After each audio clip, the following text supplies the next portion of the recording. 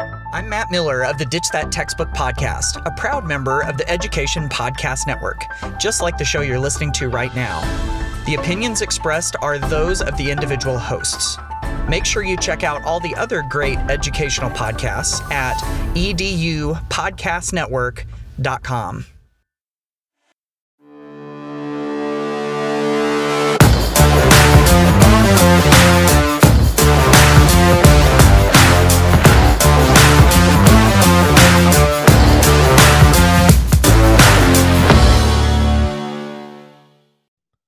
Hello again, everyone, and welcome to another episode of the Reimagine Schools podcast, a proud member of the Education Podcast Network.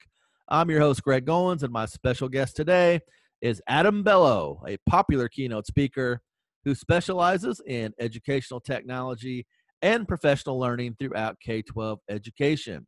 Adam is the co-founder of Breakout EDU, the immersive gaming platform that enables teachers and students to turn classrooms into a place of discovery and inquiry-based learning. I know a lot of you out there have Breakout EDU in your classroom, and if not, you want to check it out. It's a game changer. Go to the website at breakoutedu.com. Previously, Adam was a teacher and became an edupreneur, creating several popular edtech learning platforms, including both EduTecher and EduClipper. He's written numerous books. He's also been named an emerging leader by ISTE. He also serves as a board member for the EdCamp Foundation. If you ever get a chance to hear Adam Bello give a keynote presentation, you want to take advantage of that. It's certainly a special treat as he's a dynamic speaker. He's a masterful digital storyteller who will inspire you to take your technology program to the next level. As always, folks, we ask that you share out these episodes with your friends and colleagues there in your school district, and share it with your school administrative leadership team. We want to spread the word and help everyone spark the conversation about how we can create better schools for kids. So with that, let's roll into this conversation with Adam Bello. It's a good one, all about technology and all about how you can break out learning. My conversation with Adam begins right now.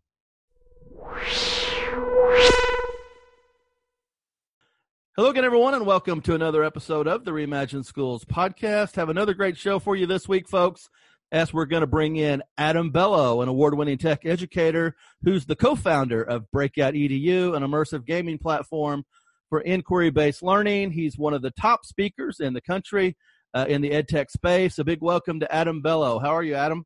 I'm doing well, Greg. Thanks so much. Thanks for having me. Well, I'm thrilled to have you on the show. I've been a big fan of yours for a long time. We were talking just a little bit off air before we popped on here. I first met you in 2016 at the Illinois Computing Educators ICE Conference, where you were the keynote speaker. You've been doing this for a long time. Your TED Talk came out in 2012. So how has your message changed over the years? Yeah, it's nice to reconnect, and I feel like I do feel like I've been doing it a while. Not a, it makes me feel old to think it's a long time, but yeah, the message I think has definitely evolved. My thinking has changed. I think, I've dug in more in terms of some of my beliefs in terms of, student autonomy, creativity, and allowing teachers to really, be teachers and own their classroom. On the other hand, I think I've come to a different understanding of technology's place in education. I think originally I was very much bullish on technology and my focus on education was kind of not an afterthought, but it wasn't at the forefront. And I think it's silly to look back and realize obviously the marriage of the two is when the technology is in the background. And, I think 15 years ago when I started in the space, that's something that I was all excited about the technology and I just happened to use it in education because that's where I was. But I definitely think in the last decade, I've firmly landed in the plant of I'd rather have good pedagogy and good teaching with technology as a tool versus, be focused on that tool itself or the tools that are out there. And you got your start in the classroom teaching English, and you've been in a lot of different leadership positions related to technology. And then you became this edupreneur, and I love that word, the founder of several edtech startup companies, EduTecher, EduClipper, and a few others. What are some of the lessons learned there, and how does one go from being a classroom teacher to an edupreneur? Yeah, I mean, it's accidentally in my case. It was definitely one of those things where Edutecher was the first thing I started on, and I really did it as a hobby. It wasn't done as a business. It wasn't done as anything that was, a career launching path. It kind of led to that, which was a happy accident. But I love to build stuff, and I think teachers, inherently do love to build things, whether it be them building projects and different assignments for their classroom that they put a lot of time and effort into. For me, it was, I'm a huge nerd and was building a website to find other free web tools to share with teachers. And, it just happened to be at the right time. It was 2007, started Edutecher, and, basically just love to share things. And then Twitter came about and got to share on there and share the website. And for me, the focus has always been, I love to build tools that are helpful to others. So in the beginning, it was building tools that were helpful to teachers. And now with Breakout EDU, we're a team that's very much focused on building tools that are making learning engaging and fun, but also, again, making it enjoyable for teachers to kind of see a different side of their students as well. I've heard you say a couple times that this is the golden age of invention and innovation, and I couldn't agree more. And one of the slides that you used to use, I don't know if you do anymore, but was the person trying to drink out of the hose with the water coming so quickly that they couldn't control it. And I was thinking in doing some prep work for our discussion today, things like Periscope and Vine are gone by the wayside. But just this last week, one of my nephews was showing me TikTok, and so now I have that on the phone.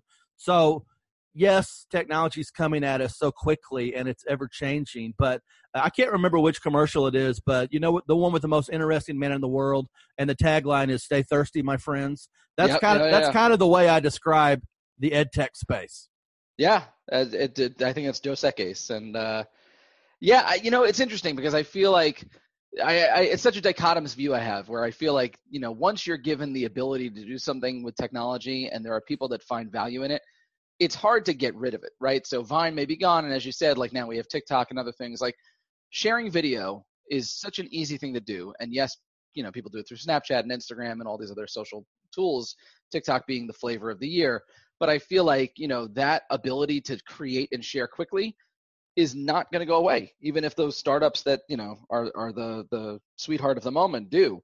And in terms of that fire hose, like Twitter, I remember the days, and I've mentioned this to some folks like Steven Anderson, Tom Whitby. I remember literally going to bed, reading my Twitter feed, the ed chat or ed tech hashtag, and then waking up, scrolling up maybe 50 tweets, 20 tweets, and reading what I missed. And now the joke is, of course, in a minute, you would get hundreds and hundreds and hundreds of tweets, that are vying for a hashtag. So there is a ton of information out there. And what I boil that down to is there's a ton of tools, but there's also a ton of people willing to share valuable content or ideas that will hopefully help someone else. And everything is pretty much app driven at this point, and I can only have so many apps on my phone. So trying to decide, what is of value, what I can use, what is going to be the most useful, I think is a constant battle that we're all facing. But I think the thing that's really great about Breakout EDU is it has a little different approach. Can you talk a little bit about how Breakout EDU really started and why it's so valuable in the classroom for learning? Sure. So the brief history is my co-founder James. He went to a escape room up in Canada, and just happened to be there with some high school kids. He was there doing some talking at an event or whatever, and kids were in the room, and he looked at it and was like, "These kids are working extremely hard trying to figure out difficult problems. They've paid their own money to come into this place. Usually $30 or $40 for an escape room like that." And in the classroom, we give them problems. It's the same idea. We want them to figure something out or work on something. And it's like, no, I'll take a C. I'll be done. And, the idea blossomed. He got together with our other co-founder, Mark, and Mark said, hey, how about we come up with this box? And Mark made boxes out of his garage out of wood. And the idea was born that we could come up with kind of what we consider a Nintendo system, right? Where it's, we have this core set of parts, and there are literally endless opportunities to create content and games where students are basically solving the same locks in terms of the same, it's the same inputs, the same way on a joystick, you're hitting a same series of buttons, but it's all different content. So now, the site has changed quite a bit. When I got involved early on, it was a very, very small handful of games, and it was, the boxes were made out of wood. And we've really been able to kind of grow that into a, focusing on student SEL skills and 4C skills, where it's kind of, yes, there's content, and yes, we're related to the curriculum, and we are tied into like Common Core standards and all those things. But the other piece of it is that we have this amazing opportunity to get kids out of their seats, to get them working together and talking together. And, we're actually entering some work with Stanford right now where we're building, reflection activities that kind of track their growth over time as a learner. And, it's been pretty amazing to get to be a part of building something that students love. Teachers get to see a different side of their students, and they also enjoy doing it. And it's, I like to say it's pedagogically nutritious, right? You get to have kids learning, and at the same point, you get to have them learning something about themselves with these soft skills that I think are so important. But there's very few ways to do that in school in an organic way. And so that's kind of, what Breakout is. We have a website with 1,600 games on it now that work with our kit, and tons of support resources. And we're, every single day, we're a team of 5 former teachers, all of us dedicated to educators and kids. And every day we are working harder at making both the product better and easier and more content for everyone to use. Well, I'm a huge fan of Breakout EDU. And folks, you want to go to the website at breakoutedu.com. And, this is going to sound silly, Adam, but one of the best parts is actually getting the box and unpacking the box and seeing all the things that are there. Yeah, I mean, it's super fun. And it's also like, we I guess we take it as just part of history now. But if you think about it, we're all former educators, and that box comes with 20 different manufactured packaged items. So for us to learn, how to create our own individual locks and package it together. In fact, one of the projects I'm working on right now with some of my colleagues is an onboarding experience, and like just making it easier and better and allowing people to get started quicker. So we love the idea of we're going to have emails that go out and basically show you what's in the box even before you get it, because it is a box of locks, but it's really pretty remarkable what it unlocks if you know how to use it correctly. One of the things I really like about your presentations when I've had either the chance to see you in person or maybe watch a YouTube video is you have great slides related to the evolution of technology. And I know you're a big Apple guy, and we both remember when the first iPhone came out and what a game changer that was. But you also talk about the commandments of technology, and I love to see those slides about, it's 20. We're getting close to 2020, but if you really think about it, it hasn't been that long since that iPhone came out. And think about all the things that have happened over a short period of time. Yeah, it is. I try to remind my children. I have an 8-year-old and an 11-year-old, and they're probably tired of Dad talking about the good old days. But I remember the iPhone came out in, I think it was 2007, and I remember waiting outside for 14 hours to get the iPhone.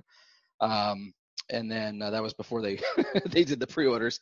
But it is unbelievable to think back as to how it's changed learning and access to information. Obviously we think about the internet as being the big change in Google, but just having that in your pocket and having, my kids are like, oh, just look it up, as a thing where it's like, oh, when I used to have my mom say, oh, okay, we'll go to the library on the weekend, or, we'll go to the store and find a book on it, or et cetera. There's so much that's changed. And I think it's so wonderful because now that we are democratizing some of that availability of technology, that the apps are, at an affordable price, or they're free, based on a social community or whatever, and allowing kids to kind of learn and genuinely create and share stuff that's valuable. And I think it's really unbelievable. As you said, 20 years in to this century, and still people talk about 21st century skills. It makes me, laugh/cringe. But, I'm very much focused on what are we doing in the next 15 years, because I don't think it's about getting faster machines or, which operating system you're using. Obviously, the debate of, oh, I'm an iPad school, I'm a Chromebook school, whatever. Like, I hope we move past that faster and really start looking at kind of what are we actually empowering the kids to do. It doesn't matter what the device is. In fact, most of their personal technology, and again, this is not, there are certainly children that need better technology and access to tools. But, for my own son, I certainly know that the phone he goes to school with is more powerful than the tools that they're letting him use in the classroom. How do we empower some of those kids or democratize that even further to allow them to create in an actual, a meaningful way. Adam, one of my guilty pleasures is watching documentaries, and I guess I'm a little bit of a nerd in that sense. And Ken Burns is the great documentary filmmaker, and Sure. he recently released the one on country music, and I've been watching that. He has some other great ones on the Civil War, the game of baseball. The list goes on and on and on. And you're probably one of the few people that I can have this conversation with as an expert in the tech space. But if Ken Burns was to do a documentary on the evolution of educational technology from the Oregon Trail to virtual reality, what do you think that would look like? Well, it'll definitely be a lot of Ken Burns effects. It's interesting. I think first of all, big nerd as well, love documentaries, love Ken Burns. What would that look like? I think oddly, if we were to look at that, it might be obviously about, bringing the experience to more people. If you think about it, in some ways, schools have gone from labs where they had banks of computers where kids would share 2 by 2. Then we went to one-to-one. And now we're almost going in a reversed method where it's like we have VR helmets for, not necessarily individual kids. I know there's some schools that, they buy 5 Oculus Rifts and, or Oculus Quests or whatever, and the kids are sharing in groups. It's interesting how technology can, at the same point, open up a world and close it down. So I think that the irony of the documentary would be about kind of this massive pendulum shift into making more kids available to each other and then kind of closing them off. I think the overarching theme is obviously technology brings amazing experiences and opportunities to kids, whether it be creating a banner and print shop or creating a whole newspaper for the school and, an actual desktop world-class publishing tool like InDesign or something like that, building their own websites. I mean, there's a lot of things that it can do. I don't know. Now I'm really curious because I want to see that documentary. Yeah, I was just sitting here thinking myself, we really don't do a good enough job of documenting the evolution of just teaching and learning in general. I mean, if someone out there is listening that specializes in filmmaking, we would love to hear from you. I think that would be a great project to, kind of show the evolution of teaching and learning from, that industrial model that unfortunately we're still entrenched in today too many times, to really the shift to blended learning, project-based learning, all these different things that are really changing the focus to student-centered classrooms.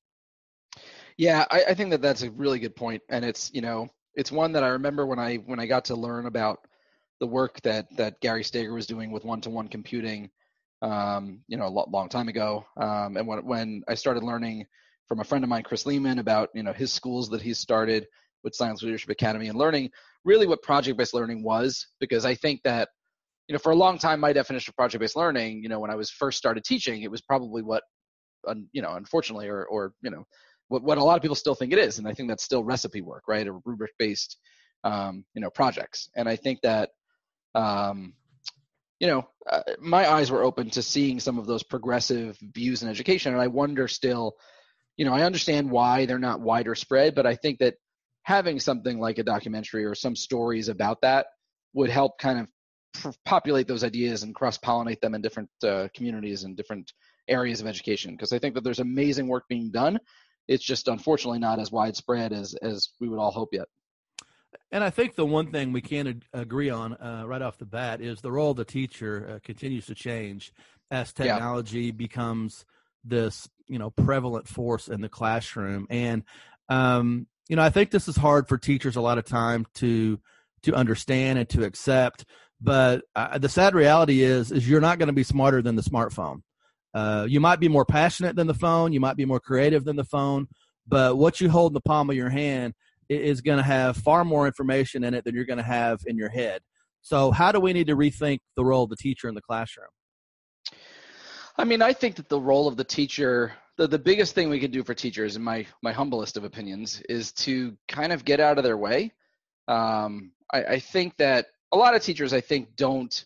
I mean, maybe what you're saying is still very true. I mean, I know when I was teaching, I embraced that tool as an opportunity to learn more myself.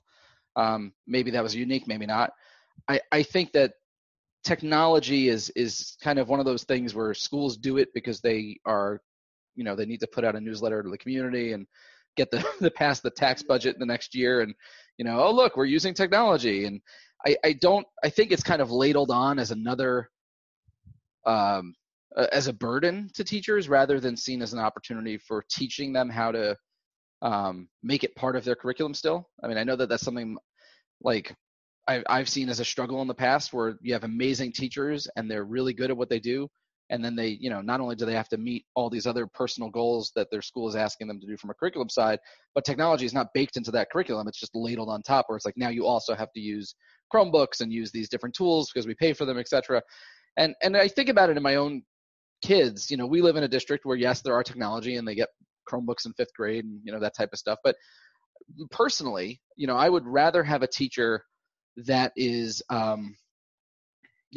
excellent at their craft and not hyper focused on squeezing in technology. Like, when my kids come home and they did something in PowerPoint or they made a Google slide, I'm not impressed. And I don't necessarily feel that that's the gold standard anymore. I feel like, yes, it's good that they're using technology, but I think if it's not used in a meaningful way, I'd rather have the teacher just teach with the tools that they're best at. And I know people might have different opinions on that. I think the best thing we could do for teachers is to offer them the opportunity to kind of use these tools in meaningful ways, but also not penalize them for not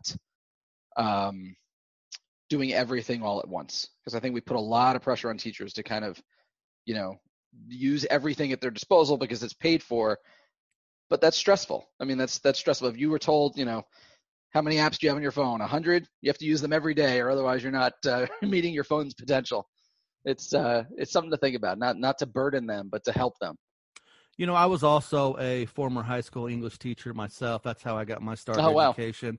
And I'm just sitting here thinking as you're talking, reflecting on my teaching experience. I taught BG, which is before Google, is what I tell people. So I was expected to know everything. Every question that came from the classroom, I was supposed to know the answer. And we know that that's just not the case. If you ask me right now what the capital of Connecticut is, I have no idea. But I can ask Siri, I can ask Alexa, and if we're in the classroom, we can take that to the next level. We can Google Map it. We can go on a virtual tour of wherever we want to go in Connecticut or anywhere else in the world. So when I say the role of the teacher has changed, I think teaching is still about providing kids with opportunities to expand their learning, but we can do that in a very different way now with technology. Yeah, and I think that's a great point. I think it's also modeling students how to use technology. So not being the, as you said, like not the sage on the stage with all the answers. I remember very distinctly, I went out for my second job as an English teacher. And during the demo lesson, I did a lesson on Shakespeare's sonnets. And one of the students said, "How many did he write?" And I said, "I don't know. I'm pretty sure it was 150 something. Let me take a look." And I pulled out literally the iPhone 1. Oh no, I'm sorry. The Treo 650. And, looked it up. It probably took 2 minutes to get the answer on there. But I was like, oh, he wrote 154. And in the job offer, they were like, it was extremely brave that you let these AP students know that you did not know the answer. And we were amazed to see that. And I was just laughing. I'm like, well, I didn't know. What was I going to do? Make it up? And then I had a flashback. I'm like, I wonder how many times people made up stuff when I was, sitting in the seat. But it's an opportunity to kind of model the use, not only of the tools, appropriate use of social media and stuff, which is a whole different conversation, but model appropriate use of tools in general. And I think that by doing that, you kind of get students acclimated to using tools, not just as a consumption device, not just for entertainment, but really for, self-betterment and meaningful creation. Well, if we could, I want to shift gears a little bit and talk about the big three tech players. Obviously we have Apple, we have Microsoft, and we have Google. So those are kind of the big three in my mind. I'm an Apple guy, just like you. I have an eye everything.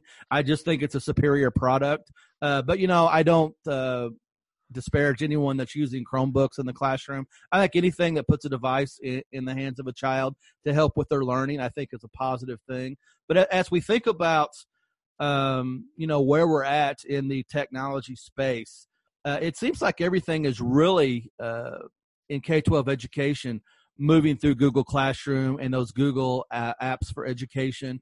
Do you feel like I know you don't work for Apple or Microsoft, but do you feel like Apple maybe is losing some opportunities along the way. I feel like there are some other things that they could do in the education space. I just want to get your take on that. Yeah. I mean, I'll be honest. I haven't followed, other than knowing broad strokes of their classroom integration for iPads and their big push for iPads in the classroom as a creation device.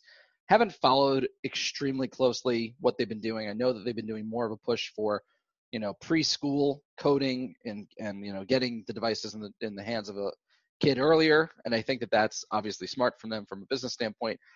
I think what Google did that was really smart is when Classroom came out, it was stupid simple, and they added, very minimal features very slowly.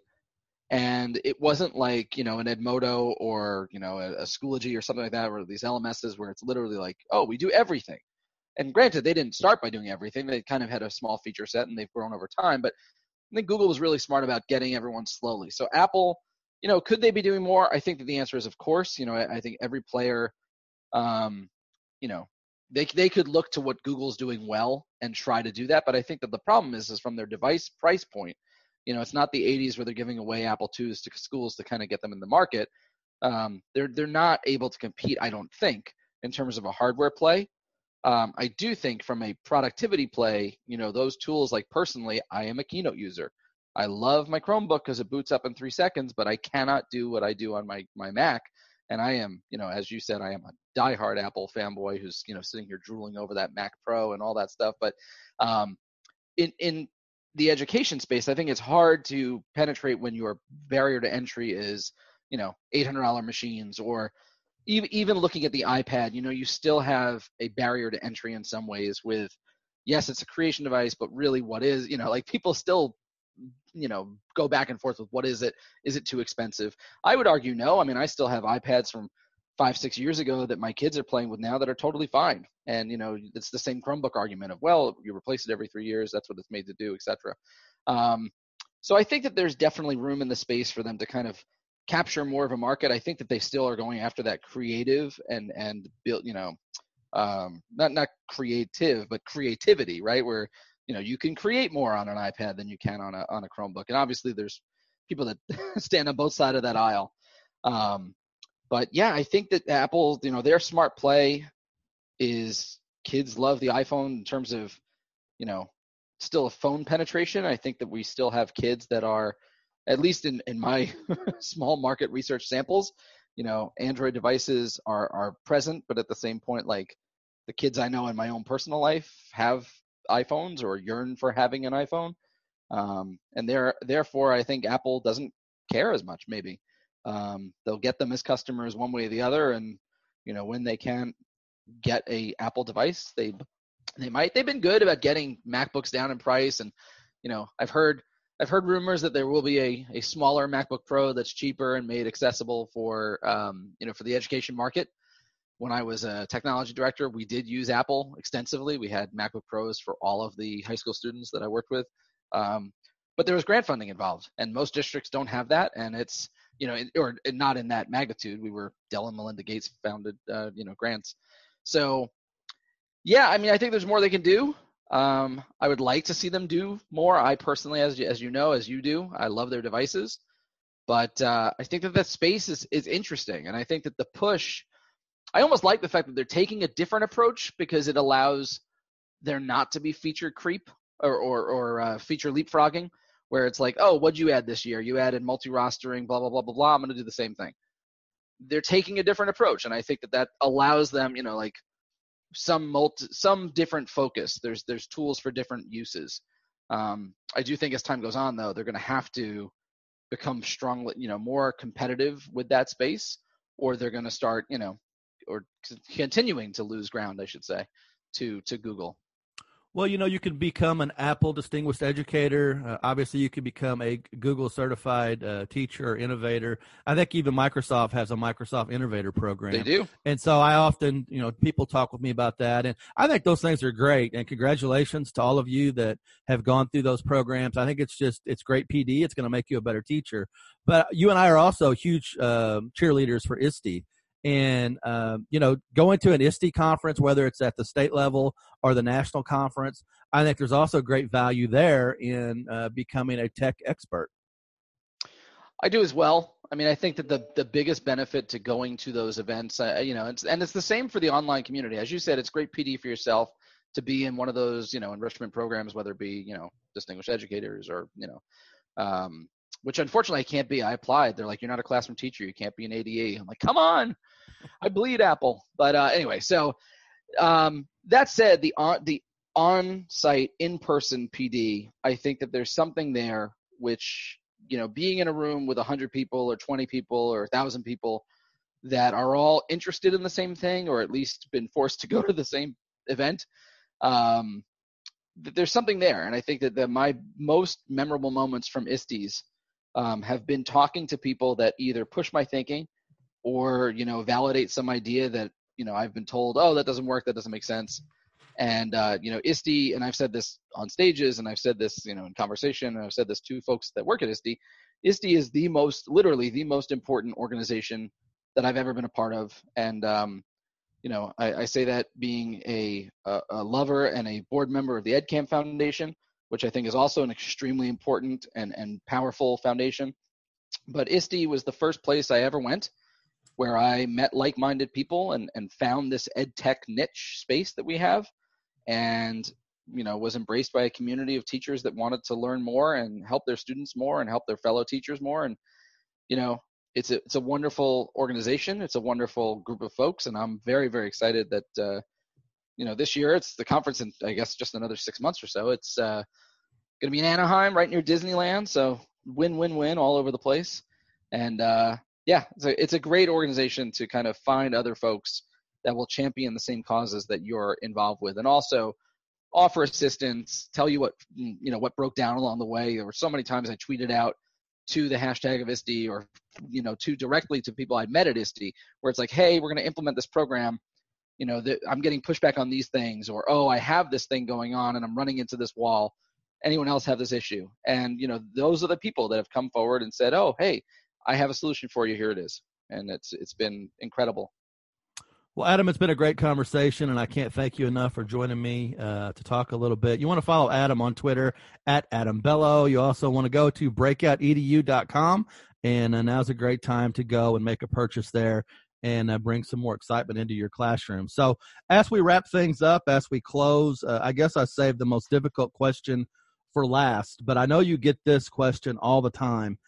We have a lot of superintendents, principals, obviously teachers listen to the podcast. School districts have tight budgets. And so the big question is, what should we really invest our money in if we're thinking about taking our ed tech to the next level in our school? Yeah, and that is a hard question. I think, unfortunately, it comes with an answer that's a bit lame, right? Like the caveat is, if your school is lacking teachers that have the training, it's that. You need to get trained, right? I think teachers need to have the opportunity for PD. I don't want to say get trained, because I think that sounds, like a directive. I think it's offering training opportunities. I think it's offering students the technology to create with, whether that be, high-powered cameras or whatever it is that there are tools that they can create with. And then I think it's also, the most important thing, and it requires very little budget, but it requires a lot of time, is talking to the stakeholders that are there and realizing where there are strengths and where there are deficits in terms of both ability and material. Dropping a pallet of MacBook Pros or Chromebooks or, iPads or whatever the device is will not make the school better from a technology standpoint. It's really doing the analysis.